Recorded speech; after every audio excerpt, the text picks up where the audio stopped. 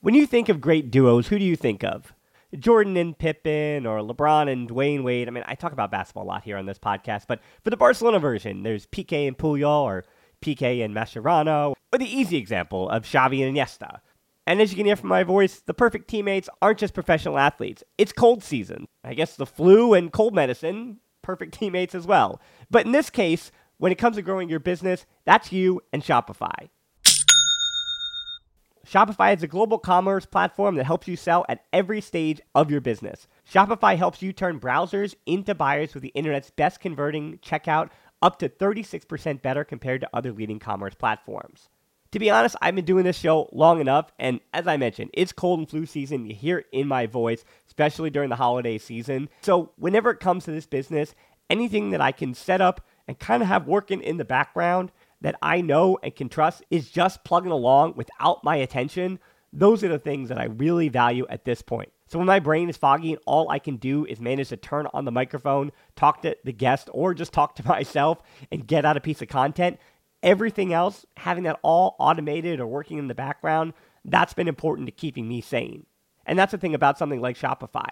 What I do love about Shopify is how no matter how big you want to grow, Shopify gives you everything you need to take control and take your business to the next level. So no matter how big or small, how good of a month or how bad of a month, things are just the same working in the background.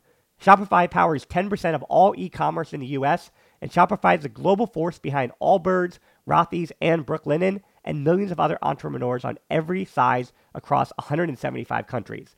Plus, Shopify's extensive help resources are there to support your success every step of the way, because businesses that grow with Shopify. Sign up for a $1 per month trial period at shopify.com/TBpod, all lowercase. Go to shopify.com/TBpod now to grow your business no matter what stage you're in. Shopify.com/TBpod.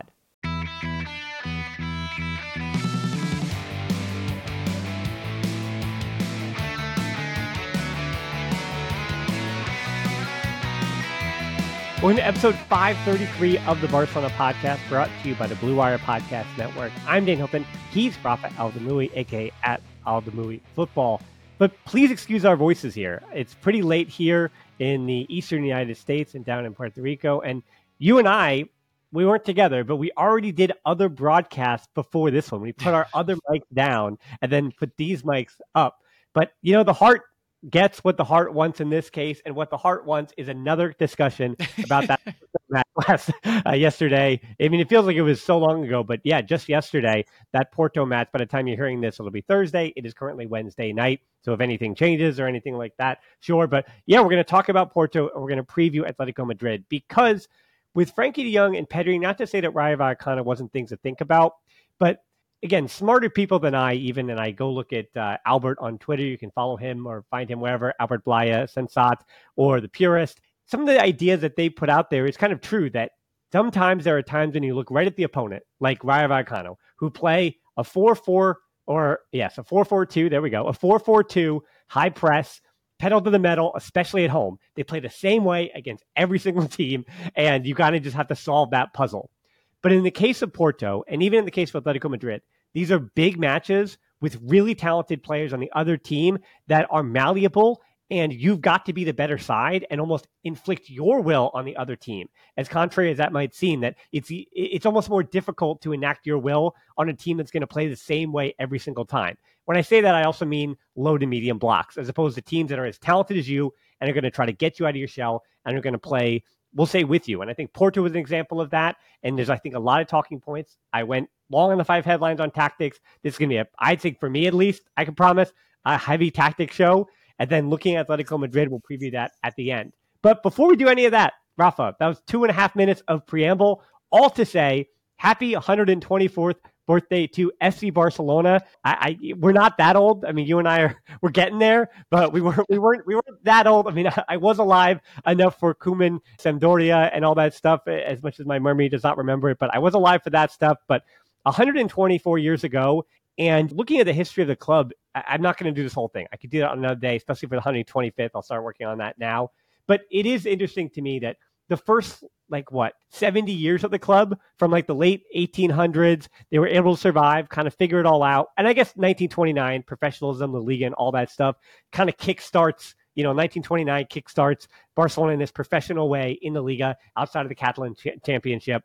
And then, Barca doesn't really even enter Europe. I mean, Real Madrid, because it's just a league winners go. So Barcelona get there in 62 or 61, rather, 61 against losing Benfica to the final. But like Europe wasn't really Europe. And it's really like in our lifetimes, like the last 20 years or so, that football and social media has done this, and major money and broadcast rights and ownership groups in different leagues. Like the idea of like football and money in football has just accelerated to unfathomable degrees. So it's like, I feel so silly looking at the first, like, again, 70, 80 years of the club and being like, well, that's kind of one thing. And then basically everything else since that. And then it's triple that for Barcelona because they had a player named Lionel Messi and Xavi and Iniesta and all these other players in the last 15, 20 years as well. So it's just like these two different histories of Barca are just like part one and then recently part two. And then, I mean, it's crazy to think that how historic this club is. 1899. I always get them mixed up, like all the 8s and the 9s and whatnot. So I didn't get it wrong. But yeah, like you said, it's just, if you think about it, like there's so much history, whether it's on the pitch or outside the pitch. This is FC Barcelona. It's a club that has so much rich history. Not only, I know it's a football club, so it should only have football history, but that's why it's more than a club. And to think about that, we're still going strong 124 years later, and all the ups and downs. And I don't know if right now is, I don't know how you classify right now, if we are like in the middle, down of that roller coaster. But yeah, it's I mean, for me, it's been I became a Barcelona fan. I always say it because of Ronaldinho. After the 2002 World Cup, I know he got to Barcelona in 2003, but it's because of Ronaldinho, that Brazil team, that World Cup, that free kick against Seaman against England. I was like, wow, like who's this Brazilian guy? And then the rest is history, and we've had so many incredible moments. But I think, well, right now I think it's about to be almost 20 years for me now as well. We're in 2023, so there's been so many good moments, but there's been some like top low moments as well, if you think about it. So it's been one hell of a ride. I don't regret absolutely anything. I love this club, the good and the bad. Whether you like that aspect of that or not about the club, there's never a dull moment in this club. Again, whether that's good or bad. And I can't complain. They consume a lot of my time, my emotional sanity, but I wouldn't trade it for anything in the world, honestly. Yeah, well, since I started to jump on board, as I've said before, it was, what was it? It was FIFA, of course. I mean, in the United States, I really didn't have much access to watching, but I played along with what was at the time FIFA 2001 or whatever it was called at the time. So that's when I started to dabble with the proper uniform. And again, the team wasn't very good at the time. But Xavi is a name that has been in my life as long as I have supported the club. So for 22 years or so, and he's going to be, I think, where we begin this conversation about Porto, because again, maybe, yeah, it's just me doing it the way I do it, where I kind of try to think of legacy and I always step out of, the big picture of it. And for Xavi, coming into this match, Laporta said, I support Xavi, which whenever the president says, I support the manager, that means that I hear you, he's on the hot seat, so I'm letting you know I support him, which also means that we're aware that you don't support him, or there are people that are calling for his head already, or that seat is at least getting hotter.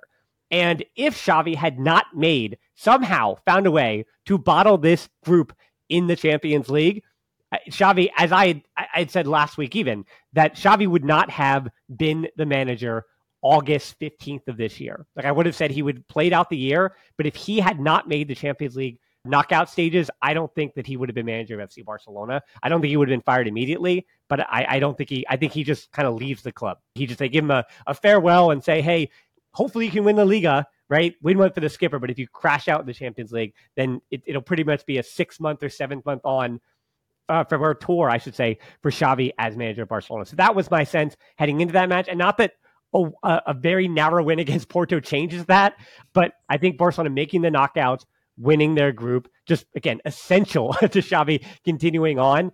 And I'm going to start this as well with a hot take. I'm thinking of Xavi's legacy already because it's true. Like, it's already to a point where it's been now 2 years. So that's already enough time for other managers to having come and gone at Barcelona or having done some winning. And he does have the Liga, sure. But here's my hot take for you up front. Watching that match yesterday and watching that match against Rayo Vallecano, as fun as Ansu has been and Gavi and the inclusion of Balde and the end of Busquets and different players and Ter Stegen, Araujo, his ascension, and Lewandowski, big names. Frankie de Jong is the player that when I think back to Xavi as manager of FC Barcelona, regardless of the winning that is done, the Ligas, Champions League, whatever, Frankie de Jong will best represent Xavi's time as manager. And watching those games yesterday, and it probably has to do a lot with the injuries to Pedri, but watching that game yesterday, if Frankie de Jong is the best player on the field, then it has you not question a lot of the questions that come Xavi's way. Let me take a deep breath because, one, I think this has been a big error when we've analyzed Xavi, and when I say we've, I include everyone, is that I think some people are mixing Xavi, the legend, the Barcelona player, and what Xavi has or hasn't done yet as a manager in his 2-year stint at the moment. And I think a lot of people are, throwing him the towel in a way, I would say, when we try to analyze as cold as possible his 2 years and what he's able to achieve, what he has been able to achieve or hasn't been able to achieve on the pitch. And when I've been, and I still am, I'm very critical of Xavi, the manager, because I still haven't seen a progression in almost 2 years in the way that I would have liked. For example, and I've said this numerous times here in your podcast, Xavi always speaks on press conferences, pre and post, and I stream 95% of post-game press conferences on my YouTube channel. He always talks about what he wants to do, what the team wanted to do via him and wasn't able to. But in almost 2 years, it's been the same thing. It's like, for whatever reason, the students, aka the players, don't understand what you're trying to do, because you always say, oh, we should have found the third man. We weren't able to do that, this and that. And I'm like, yo, that's your job. Like, you're supposed to be the teacher. And if they're not understanding what you're trying to teach them for whatever reason, unbeknownst to me, because obviously we're not at the training ground, then something is missing along the line. And it's such a recurrent event, especially this season, in which it doesn't matter what team we're facing. Like you said, like you were talking about tactics when we started the podcast. We may be facing a low block, a Getafe. We may be facing a mid block, a team that presses you all the way up. We faced different types of teams throughout the entire season. And to me, at least, it seems that no matter who the hell we face, we always, or for the most part, more often than not, always have a problem trying to break that team. We can't find spaces, whether it's a low, medium, or high block, tactically. Like our players, Frankie de Jong has the ball, and he doesn't have any passing options. He has to just squirm around, fake his way left, right, twist and turn, and all in order to get by somebody and then be able to create a passing link. But tactically, Xavi placing his players on the pitch, we don't have open options. And then when you look at the other teams, it seems like every team, whether it's Granada, Mallorca, Real Madrid, Porto, whoever it may be, 2-3 passes, and they always, like that, like it's like they have a Swiss knife, and they're able to butcher us up down the middle with 2 or 3 passes. So I'm like, it can't be real that every single manager gets it right for the most part against us, and Xavi get it right against them for the most part. When you think of great duos, who do you think of? Jordan and Pippen, or LeBron and Dwayne Wade? I mean, I talk about basketball a lot here on this podcast, but for the Barcelona version, there's Piqué and Puyol, or Piqué and Mascherano, or the easy example of Xavi and Iniesta. And as you can hear from my voice, the perfect teammates aren't just professional athletes. It's cold season. I guess the flu and cold medicine, perfect teammates as well. But in this case, when it comes to growing your business, that's you and Shopify. Shopify is a global commerce platform that helps you sell at every stage of your business. Shopify helps you turn browsers into buyers with the internet's best converting checkout, up to 36% better compared to other leading commerce platforms. To be honest, I've been doing this show long enough, and as I mentioned, it's cold and flu season. You hear it in my voice, especially during the holiday season. So whenever it comes to this business, anything that I can set up and kind of have working in the background that I know and can trust is just plugging along without my attention.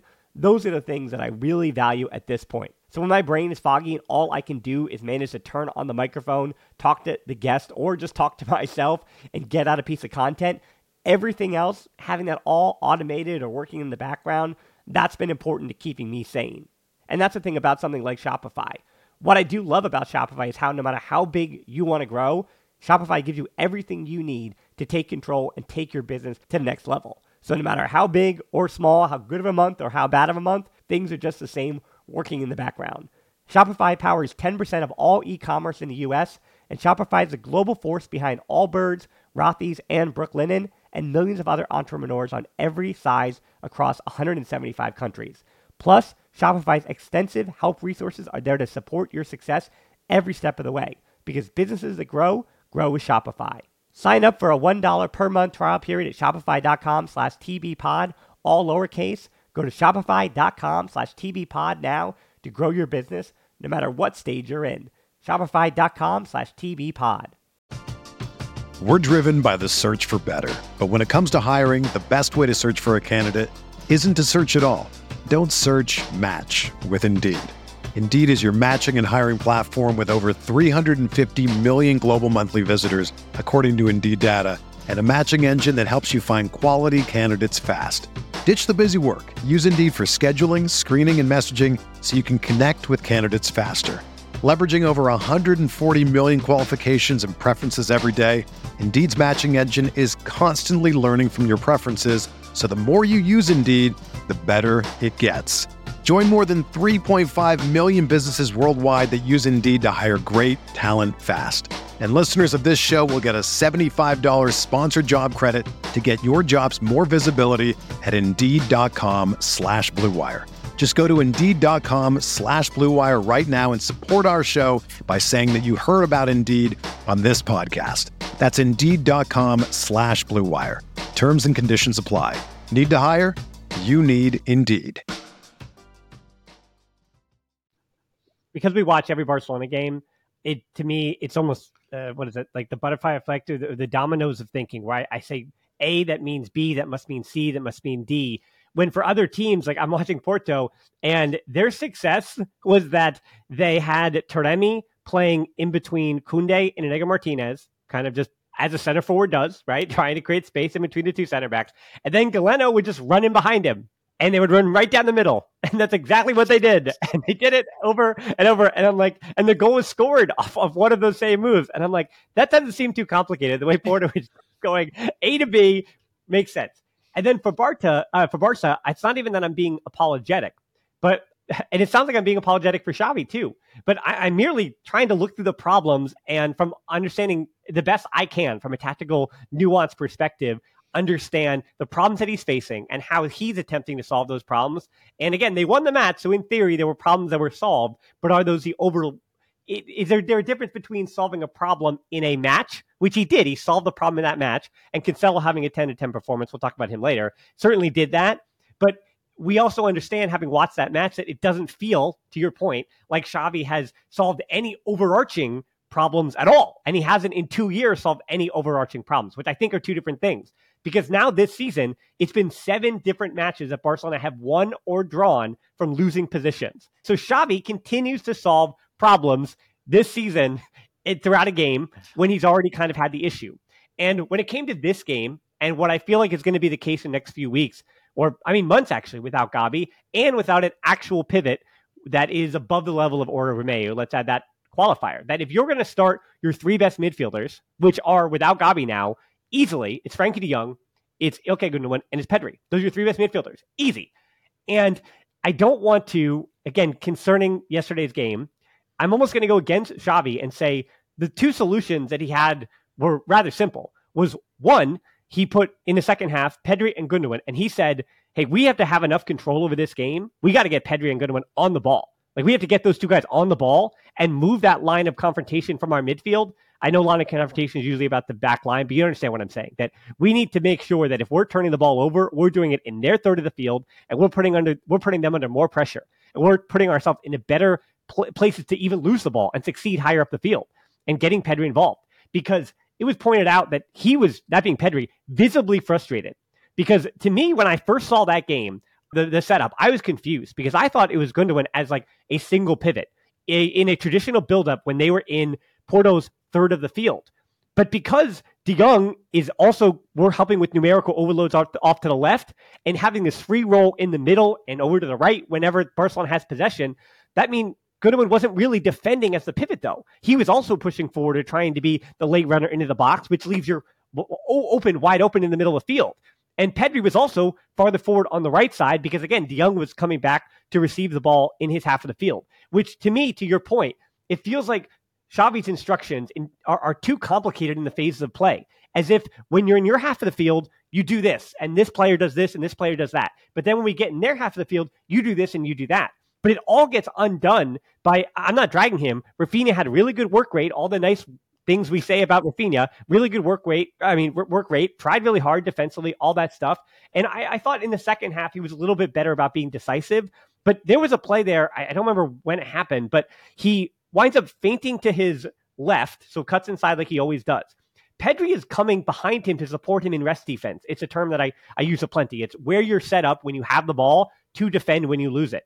And Rafinha makes this double move because Frankie de Jong and Gundogan are also prepared for him to release the ball. He never does. He keeps on it. And by making that extra move and not kind of keeping with the rhythm and the flow of what comes next in theory in this system that's very positional play oriented, now your three midfielders are all out of position for that counterattack from Porto. And I'm not blaming Rafinha, but I'm saying it's like either Xavi, if you got the loosey-goosey forwards you've got who are just all vibes, like it's, again, Lewandowski, I can't defend him. It just feels like it's a lot of vibes, whether he wants to be onside, when he wants to be offside, when he wants to check to the ball, when he doesn't. Like, it seems like a lot of vibes from this genius, experienced player in Lewandowski. And if you're going to trust him and those vibes, same thing with Rafinha, if you're going to trust him and his vibes, or you're going to trust Balde or Cancelo or whatever your left back is to leave that space in behind and get forward, then there has to be some kind of progression in those ideas. Either you give them support and just say, hey, go ahead, 1v1, freedom up front. We have to keep our three midfielders who are not ball winners. De Jong is not a ball winner, Gundogan's not a ball winner, and Pedri isn't a ball winner. So they have to be in the best positions to help them succeed and get the ball back.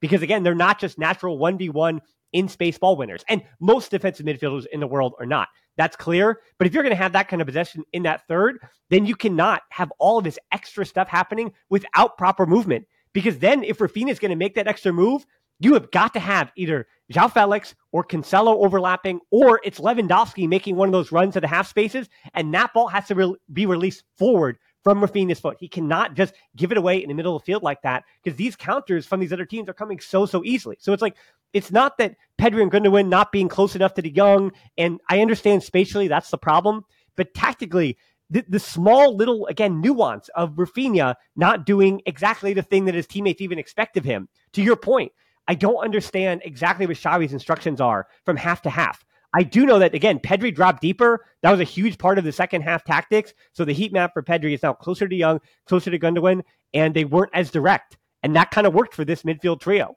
There are times when you're like, oh, Barca's not direct enough, and then Barca's too direct. And I don't know. I agree with you. I'm not entirely sure what Xavi's ideas are, because the only thing that worked in that game was those long diagonal balls. It was the one thing. Inigo Martinez, de Jong, Pedri, those diagonal balls is how both goals were scored and how Barcelona were able to put a little bit of pressure on Porto. One thing that you mentioned, and I completely agree, I think Xavi, and it's because of something he said so much during his post-game press conferences. I think he overcomplicates everything for the players because he mentions a lot, like he emphasizes so much to not lose the ball in dangerous situations because obviously that leads to dangerous counterattacks. So if you instill that in the mind of you really young players, Gavi, Balde, Pedri still, Lamine Yamal, so automatically you're like, I can't lose the ball. I can't lose the ball. So of course, even if it's unconsciously,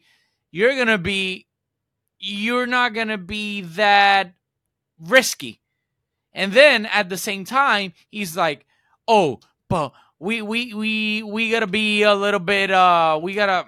What's the word that I wanna use in English? Like when we're from the final third onward, we gotta be riskier. We gotta take chances. So you got this conundrum in their head of, damn, like when do I have to be cautious and when do I have to take a risk because that's counterintuitive. It's like you got to be safe, but at the same time, you got to try something different.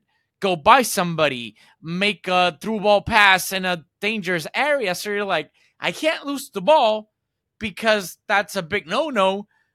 But at the same time, you're asking me to, hey, be brave, do something different, risk. And I think that's one of the reasons why everybody's so confused because they're two completely different things. And then don't get me started on the forwards, like the chill, the vibes. Like Rafinha, for the good and the bad, we know what kind of player he is. He's almost, 27 now? He's not going to change. He is what he is. Whether you really rate above anything else his work rate, which I completely agree. He worked his butt off throughout the entire game, or you're not a big fan of him like I am because you don't think he's like, especially in the Champions League. If you want to do something in the Champions League, I think you need a player of higher quality than Rafinha. Like how many times Rafinha was given the ball in a great situation for him to do something, running right at the defense. And I would say 9 times out of 10, not saying necessarily he had 10 occasions, but 9 out of 10, he did the wrong thing. He lost the ball. He got dispossessed. He did the wrong. The only time I think he did something well was when he kind of like did a step over and then laid the ball to, I think, was Joao Felix. And then obviously Joao Felix just skied the ball. For the most part, and that seems to be the narrative with Rafinha, he usually does the wrong thing for the most part, at least in my eyes. Well, And it's frustrating between Joao Felix, you bring them up, Joao Felix and Rafinha, because Rafinha even yesterday, and other people were also mentioning this too, and this is right, that when he goes to put his body between the opponent and the ball, and he kind of stops the ball and is looking for that foul, that gets Barcelona out of their rhythm. So offensively, when they're in the attacking half of the field, you got to kind of let that go, like take that contact and keep moving on. I mean, that's what Lamine Yamal does. That's what the dribblers do, right? They kind of take that contact, they keep it moving. But then when you're in your half of the field, we see why Xavi starts him, because he also takes that foul the same way, puts his body between the opponent and the ball. And that's a tactical foul that kind of slows everything down, which is what you want to do when you're defending and you're on the back foot. And Rafinha does those good things. But to your point too, Joao Felix and Rafinha yesterday, it seemed like they had these good moments. I'm like staring at my notes and I'm like, okay, good thing Joao Felix did. Okay, good thing Rafinha did. Okay, bad thing Joao Felix did. Bad thing Rafinha did. And it seems like between the three of them, Lewandowski, Joao Felix, and add Ferran Torres to this too, all four of them, I could say, it feels like they do good things. And so you can come out of a game if you've got the biases to try to defend that player. There are good things to always point to. They're really talented players. And also, if you hate them, there's always things to point to poorly. What I think happens when we say the forwards don't take their chances is that it seems like this crop of forwards can never both do two things well at the same time. To your point about the cutback, Rafinha's best ball, as you said, of that game was that cutback to Joao Felix, and he skies it to the moon. And then Joao Felix also scores a really good one-time goal from Cancelo that he passes in the back of net. And you're like, why can't you do that every time?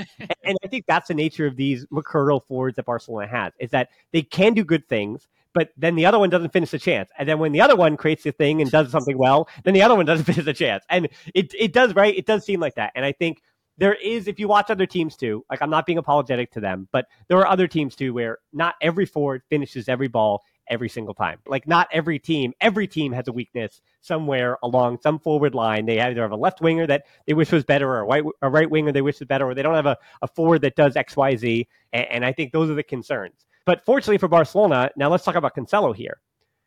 At left back, does that solve a problem? Did Xavi learn something, or did João Cancelo just have the best game of the season that we're going to see in a Barcelona uniform, and that is not going to be repeated? What do you think? That's a tough question. And then I also want to say this, like the same way I criticize Xavi when he gets something wrong. I don't know about the whole experiment of having Araujo on the right instead of in the middle, your best defender. I think he got that wrong. But I think I am a fair critic to also mention and really like applaud what he got right, because when I saw the starting 11, I was like, oh wow, like benching Balde, putting Cancelo on the left. Like, if that doesn't turn out well, that's something people are gonna really nag on Xavi.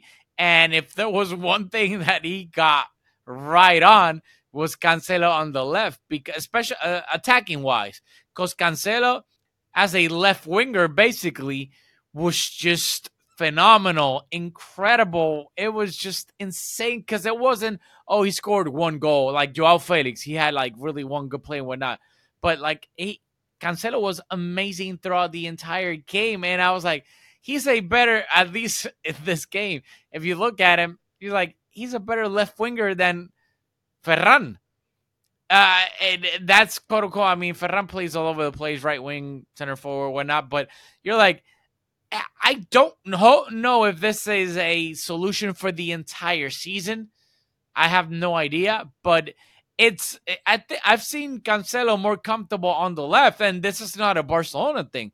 This goes back to Manchester City. This goes back to Juventus. Like, even though he's right-footed, he's a quote-unquote natural right back, but when he plays on the other side, especially going forward, because he's so good with the ball, he's so good at going at defenders, he's right-footed, so he's playing as a left winger. He's able to cut inside for the most part, and we've seen him have wonderful games under Pep Guardiola at Manchester City as a left back. I mean, if there's a Manchester City fan watching this, or a Barcelona fan that watches every Manchester City game, I think he was more effective under Pep Guardiola as a left back. I don't have the stats right here, but I would risk it saying that he had way more of an impact as a left back instead of a right back. So Cancelo he's a jack of all trades, and I think Xavi is finding out throughout the season as we go, how are you able to get the best out of Cancelo, which is really, really good, and at the same time try to limit what he's not great at, which is, let's be honest, defensively, not necessarily one-on-one, because I think one-on-one he's good, but fine. I think tactically he's a right back, he's a left back, right back. Like, if we look throughout the history of great historical left backs or right backs, they're better at attacking than they are at defending. And I think with Cancelo is no different, especially tactically. You see that sometimes positionally he's lost. Like, if you look at the back four, who's the one that is not where he's supposed to be? Joao Cancelo. So I think that this is taking Xavi a little bit of tweaking, like in the lab, like putting a little bit of like a teardrop here, a teardrop there, and seeing the pros and cons. So I think we're almost December now. So I think Xavi's still tweaking with Cancelo and all the things that he can bring to this team in all different shapes and sizes with formations. Well, I think that there is vindication for Xavi, to your point, that the pass for the assist for João Felix's goal, Balde doesn't have that in his bag. That pass in to, or even the 1-2 working with João Felix like that, it just, Balde doesn't have that. So there is vindication that Xavi made the right choice in going Cancelo over Balde here. And I want to quickly say about Balde that he's 20 years old, and that, like, not say that this has been a sophomore slump, this is his third season, but I mean, or no, it's the second season. Yeah. So he stepped in as a starter last season. So it's the second season. They figured him out a little bit, and he's 20 years old, and he just has to improve. And I'm not worried about Balde at all. I mean, yes, quickly things can fall apart on you, but if Xavi decided, hey, against Atletico Madrid on the weekend, we're going to repeat that and go Cancelo and Araujo, then you do that. Because I think, especially with a back four, the goal that Porto scored, and people can correct me if I'm wrong, but this is what I think happened, that the ball comes forward on the right side for Barcelona in one of the rare moments when Araujo goes up to support Rafinha. So Araujo is the right back, has come forward, which means, I mean, I'm no, the what is it, that astrology or the zodiac, like the Libra, the scales, like I'm no whiz with all that stuff, but I do know the scales get a bit unbalanced. If your right back goes forward, then maybe you need to drop somebody in a bit deeper. But De Jong and Gundogan and Pedri said they were still trying to figure out in that first half where we all need to be, and they didn't seem to know where for each other they were going to support one another. So Cancelo, though, I noticed was like, also, what are you doing over there? You need to be defending a little bit in case this one comes out to a counter. So Cancelo was too high when Araujo pushed forward, which he rarely did, which meant that, people were saying, well, Frankie de Jong got caught flat-footed at that back post. But where was Cancelo? That was Cancelo's man that de Jong had dropped in to try to defend. So I'm not defending de Jong. He was also caught flat-footed. In the same way that because Koundé lost that foot race on that long ball forward, Koundé, he was a bit too far forward or he didn't turn his hips properly. So that's one mistake. Koundé gets basically outrun for the ball. So Inigo Martinez comes over. And instead of stepping in or even, committing a foul, he would have got some kind of card. You don't want to play that game. But since he got turned inside out by Galeno, the one big mistake defensively by Inigo Martinez in the game, now he's got by both center backs. Galeno is now on the inside, coming to the middle. And then, even it took a rebound and a deflection. So a bit of good luck for Porto to get that goal. But a lot had to go wrong. So I said, Araujo and Cancelo, if that's what you're going to go with, Cancelo is your left back and Araujo with your right back, I'd say stick to that. I know people say Araujo, Koundé, that would maybe be the discussion. But if especially along that back line, I know Christensen wouldn't want to be a part of this, but Inigo Martinez has been the best defender since Koundé got hurt. It was Koundé in the first part of the year, and Araujo is still, yes, the best defender, but as far as who even helps you with those diagonal balls, who helps you offensively, who makes things happen, Koundé was good again before he got hurt, and he's been a shell since then. And Inigo Martinez, since he's really come in and got form, has been so important. His passing from the back has been the best of the entire unit, the way Christensen was last season, but he's not naturally left-footed the way Inigo Martinez is, which again means that you don't have to drop in Gundogan or Pedri to receive to get that ball over to Rafinha. Instead, it could go right from the left foot from Inigo Martinez all the way over to Rafinha in one jump. You don't have to get it back to Iñaki Peña or Ter Stegen to push that ball forward. You can get it right off the foot of Inigo Martinez, which I think opens up a lot of what Barcelona would like to do, building up from the back and using that direct play where you don't have to worry about your midfielders kind of getting caught in no man's land. Because again, that was the issue, that in the first half, all three midfielders, including on the goal, were just caught in no man's land. So I think if you're Xavi, I would stick to it. Cancelo worked at left back, Araujo worked at right back, Koundé and Inigo Martinez. Maybe you rotate Koundé for Christensen if that's what you want to do, or you move Araujo back in, but then who are you going to play right back against Atletico Madrid? I think that's what you do. I think you stick with it. It worked for this game, and they've got to figure those things out. Cancelo, Araujo, and that four with Inigo Martinez and Koundé, they just don't have enough reps together. They've all been, except for Cancelo, they've all been hurt for too many different times throughout the season. You need continuity back there. And Iñaki Peña, by the way, great game for him against Porto, and you're losing your continuity because Ter Stegen's not even back there, and likely won't be back for Atletico Madrid. But Iñaki Peña was good enough against Porto that I do trust him against Atletico Madrid. I'll say this. We got to give, before I go to Iñaki, as far as the back line goes, I'm old school in this aspect. Your best technical, I know Inigo is playing amazing. Koundé was our best defender until he got hurt. I completely agree that since he came back, he has been a shell of himself. So right now, November 29th, I put my best defender in the middle. I put Araujo with Inigo. And then I know that Koundé didn't want to play as a right back, yada, yada.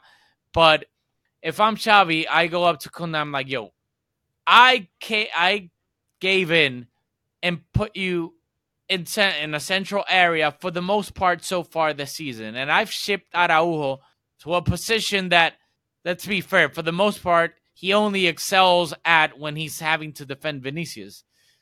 So for this game against Atletico Madrid and onward, I put Araujo in the middle.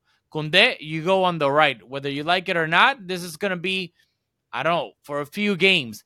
But to me, like Araujo on the right is completely wasted because I love Araujo. This jersey right now, it says Araujo on the back. But we all know his limitations with the ball at his feet. So putting him as a right back, one, I get scared every time he makes a sprint on that right wing because we know, sadly, he's very injury prone. And then on top of that, teams do that on purpose. And if we put Araujo as our right back, or even if we play three at the back and he's that right center back ish, Simeone isn't dumb. He's going to rotate everybody so that our only way out is with Ronald Araujo. He's going to do that on purpose. And I think that is Xavi should be smarter than that. And one, we benefit from having Araujo right down the freaking middle where he's the best probably center back in the world.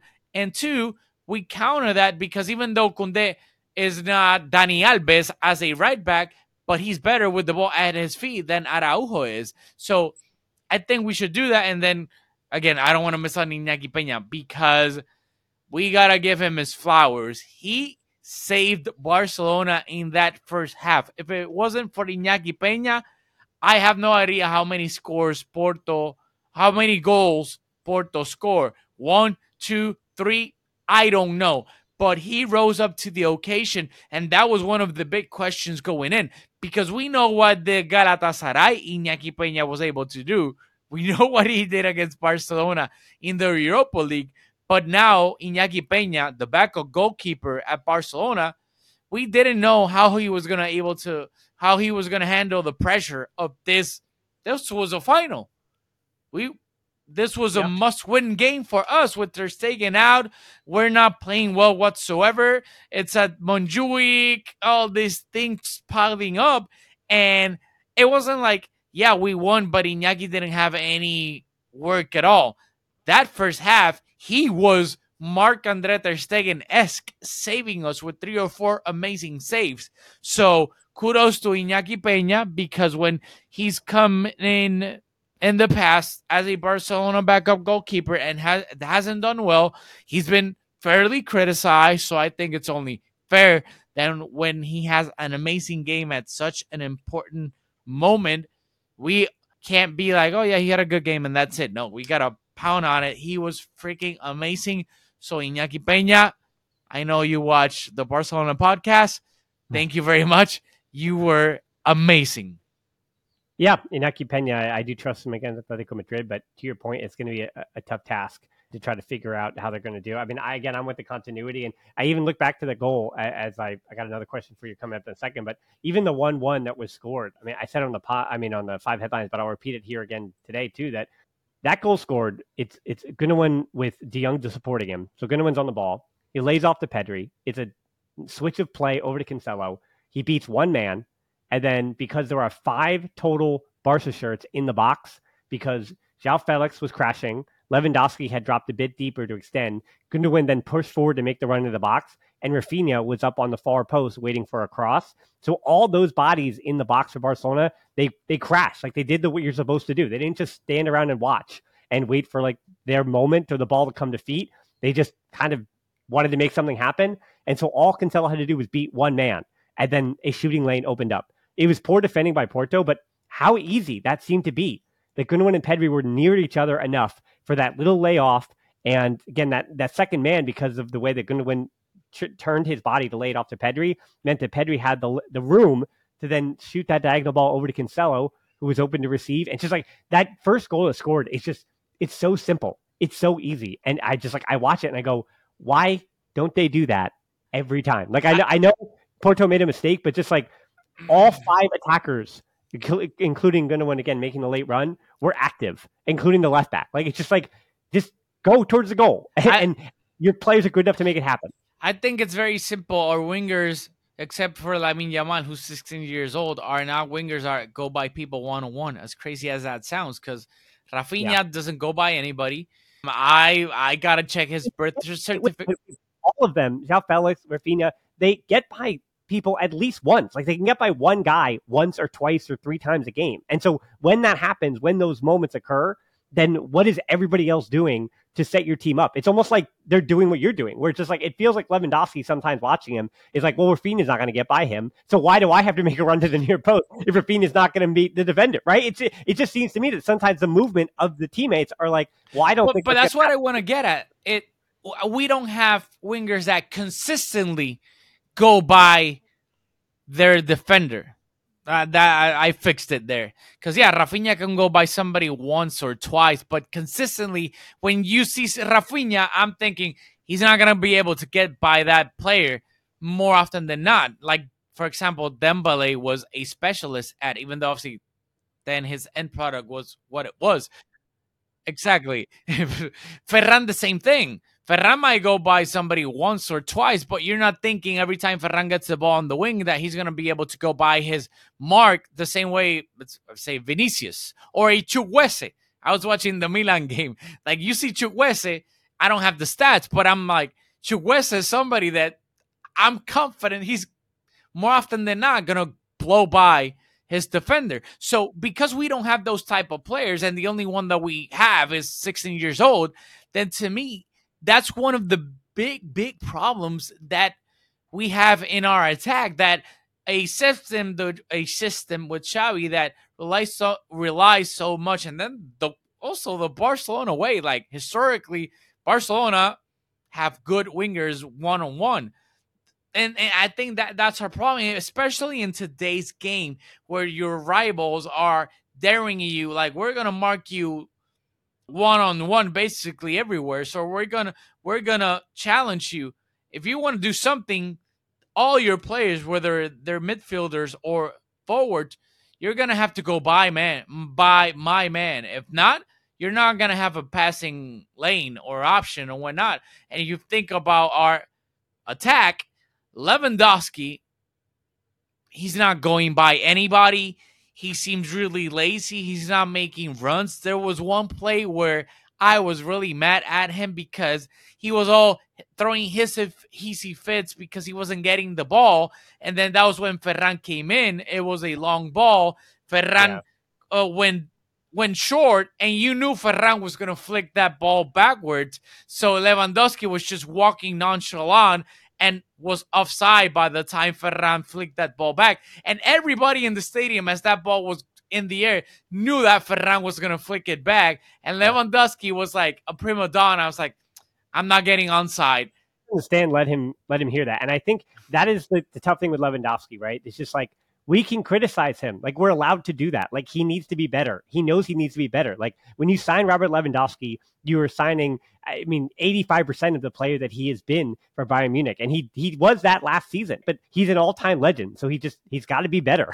He's one of the best players of this generation. And it's this weird thing, which just like, with Lewandowski especially, there is space between ship him off to Saudi Arabia and his career is over the top level, and why isn't Robert Lewandowski scoring 900 goals the way he did at Bayern Munich? And there is somewhere in that spectrum that he needs to live. I am not saying sell him. I've explained before with his contract and listener question shows what I think his timeline is. I still think he'll be around. It's also going to be up to the club as well. And I think he'll find his proper time to go out. But yes, Barcelona need more from Robert Lewandowski. He has not been good since the second half of last season. And I think it's long enough to wonder, does he just not have it anymore? But I also don't believe that. With his body language and everything, like, you can see there's frustration with him too. Like, he's frustrated. He's upset. Like, so of all the criticism we're giving him, he's aware. Like, he knows what he is right now, and he wants to be better. And Barcelona should hope that it happens soon. And the tough argument is that it is, I don't know, the way it's always been though. Like, we talked about 124 years. Your guy up top, the guy who scores goals historically, ever, it doesn't matter. Go back to Stanley Matthews and the first Ballon d'Or winner and his days at Sunderland, whatever. The guy up top, that guy starts until he's old and broken, or until he says, don't start me anymore. Like, that's what happens, Like, those are the guys that they're out of form. They're this, they're that. Like, you can't You can't pull him. I mean, that's why like the Pep Guardiola Zlatan Ibrahimovic feud, we're still talking about that because he came in, he was supposed to be that guy, and it didn't work out. And he said, "No, I want that tiny Argentine to be that guy instead." And you see what happened there. Then even Samuel Eto'o, right? He had to then fall back in line with Guardiola, but he started throughout that. Of all of the consternation, like Eto'o was still the guy. As much as they were just like, "I hate you, I hate you." And Eto'o is still starting. So it's just like the guys are the guys at the number 9 position. And that is what Lewandowski is going to be until he figures this out or is out of the club. I think it's a mixture of both. I think we're not feeding him enough balls. I completely agree. He was used to getting service at Bayern for almost everywhere on the pitch. Alphonso Davies, then below Müller, then play from the wings, Ribéry, Robben back in the day, then Coman, Gnabry. Like he was getting fed from everywhere. Now he's not. And I agree, that's a Barcelona, that's a Xavi problem. That's one part. But also he's not helping himself because he's so stationary. He's like, I'm not making those runs. I'm Robert Lewandowski. I'm 35. I don't need to make them anymore. So that's why I'm praying that Vitor Roque, I hope I got it the right Brazilian accent. He comes in January. I don't know how good Vitor Roque is going to be necessarily, but I think we need him so bad because he's such a dynamic forward that never stops running, always makes these runs constantly. All the things that Lewandowski, for whatever reason, is not doing right now. And if you look at it historically, like at least historically in the last 20 years, the strikers that have really excelled at Barcelona for a long period of time are really dynamic forwards that constantly run, constantly make runs. Samuel Eto'o, a guy that never stopped running. Zlatan came in. That was a problem. We don't know what happened. He was more of a stationary forward. Obviously, Zlatan. Still scoring goals. Exactly. But in the Barcelona ecosystem, didn't work.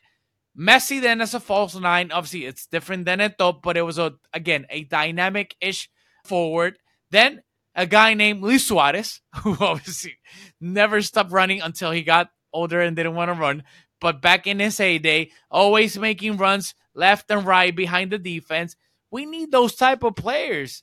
So I think maybe Vitor Roque lights a you-know-what of Lewandowski's you-know-what, because he's going to come in. I don't know how good Vitor Roque is going to be, but I can guarantee you that his work rate is going to be Rafinha-esque, whether he ends up scoring goals or not, but he's going to give us, at least work rate-wise, what Lewandowski is not giving us right now. It's only a kick, a jump, a block. It's only a serve. It's only a tackle, a run. It's only for the fans. After all, it's only pressure. You got this. Adidas.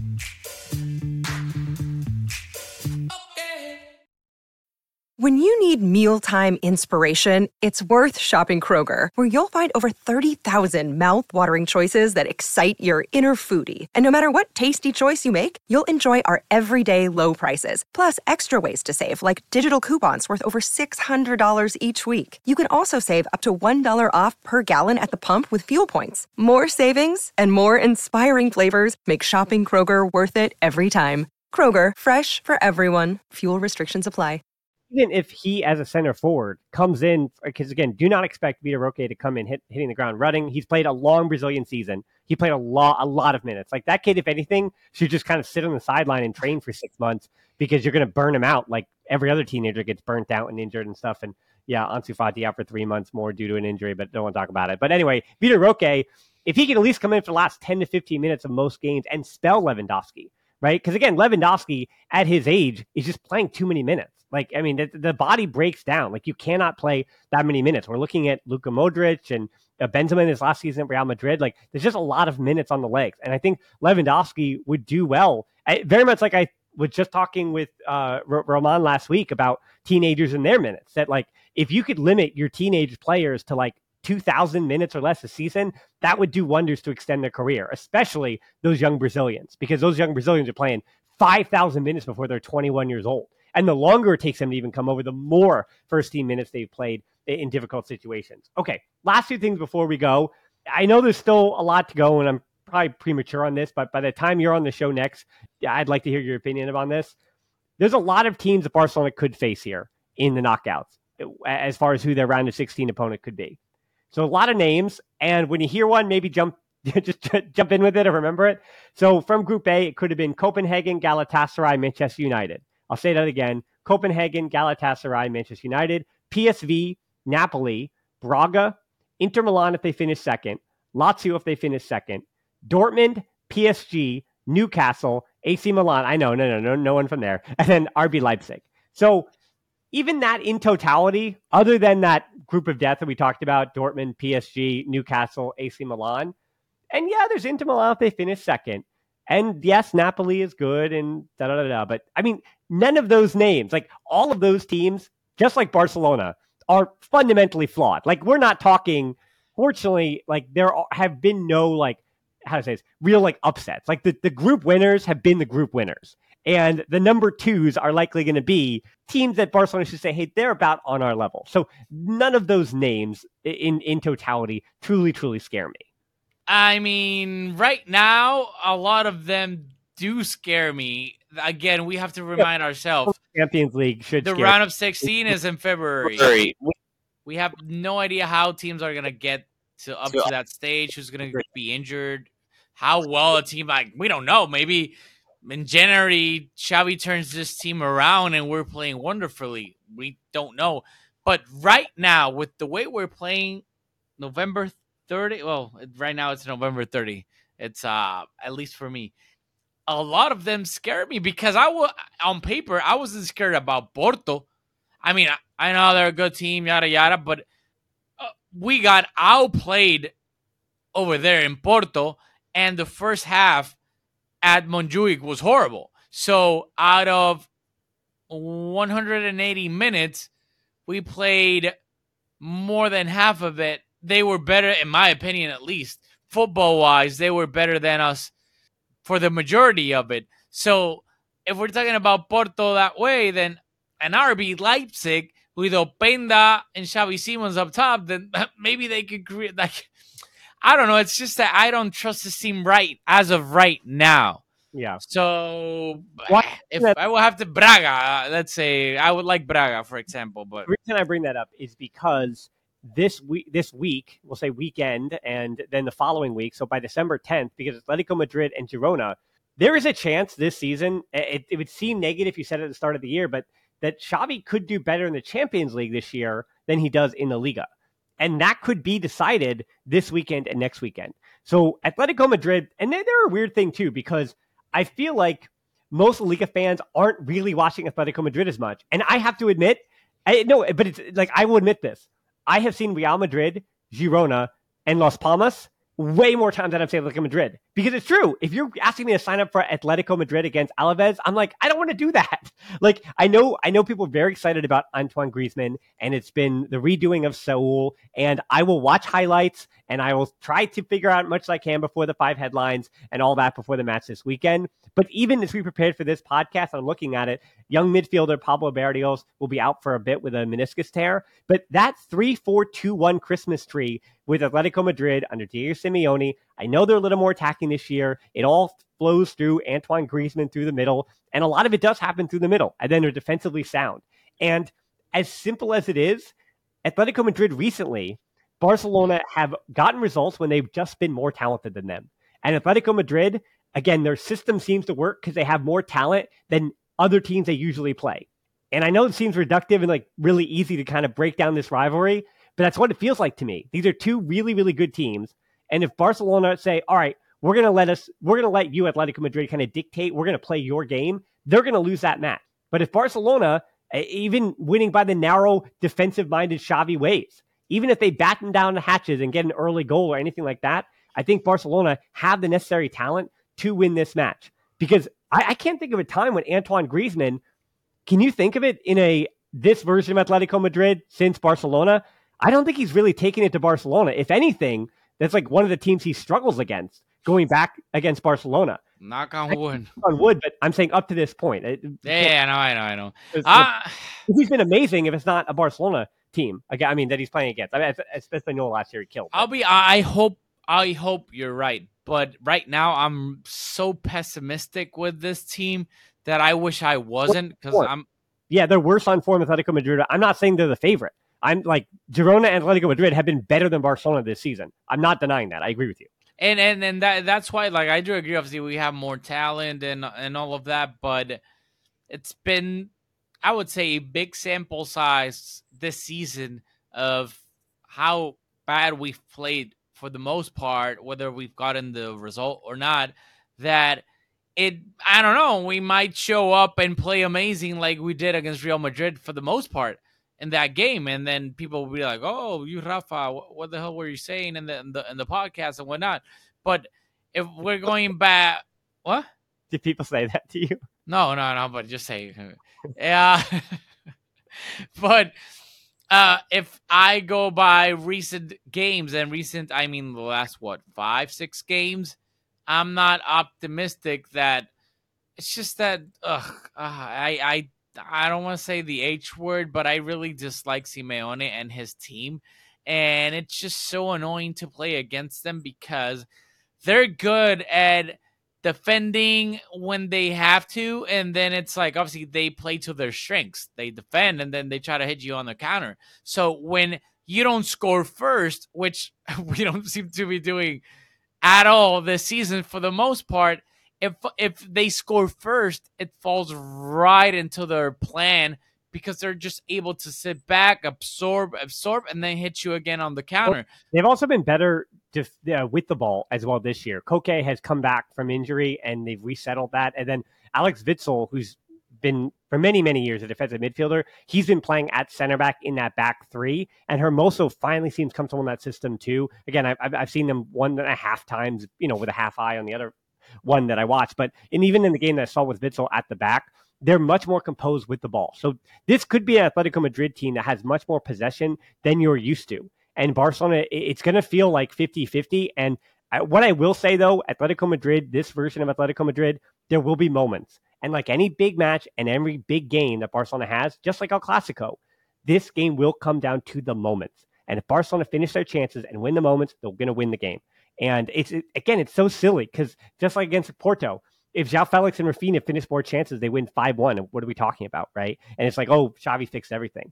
And it's like, it's so difficult. Atletico Madrid, the way I'd view it, that and Girona, just like his Porto match, I don't know how much we learn about Xavi's Barcelona. I'm putting quotes for those listening. I don't know how much we learn about the big picture and everything. This match is about 3 points in a way that just some others aren't. That are, a project that you're trying to build. This team is just as talented as you. So you just have to get the 3 points. Just figure it out, and we'll worry about building whatever we're trying to build later on. And yeah, if there are good things to say, sure. But if you finish your chances, you can win against Atletico Madrid. Barcelona is talented enough to do that. But to your point, it's easy to be very pessimistic that they will not finish their chances because, Barcelona have not finished their chances for the last, this season, 2 months. So anyway, let's get out before it's 1 hour, depending on how long it takes me to edit this and all that stuff. So, of course, where can people find you? Adam Lee Football, I said it for you. But I know you got Aldemui Football, YouTube, TikTok, Twitter, Instagram.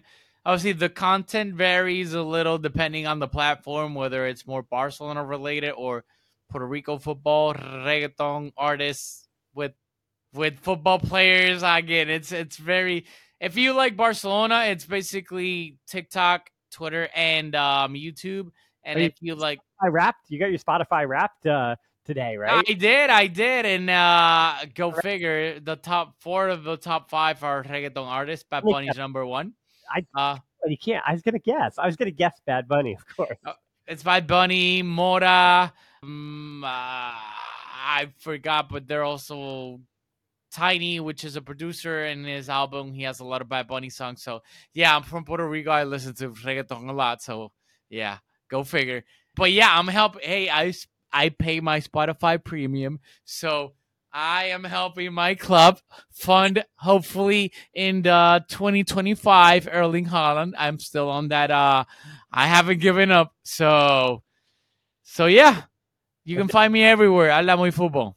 Dreams are what it's made of. And I do want to thank everybody that listens to the show at all times throughout the season and throughout the years because, yeah, Spotify Wrapped for multiple seasons now. People send me that. It's a fun day for me, at least, to host the show because we wind up being in the top 5 of a bunch of people Spotify Wrapped, and that is always humbling, always cool when I see some big podcasts that people are listening to, and then they listen to us as well. So that's always cool. So thanks to everybody that had us in your in anywhere in your top 5 of Spotify Wrapped. And for those watching on YouTube and all that stuff, subscribe to him, to me, follow us everywhere you can follow us. And as always, until next time, Forza Barça.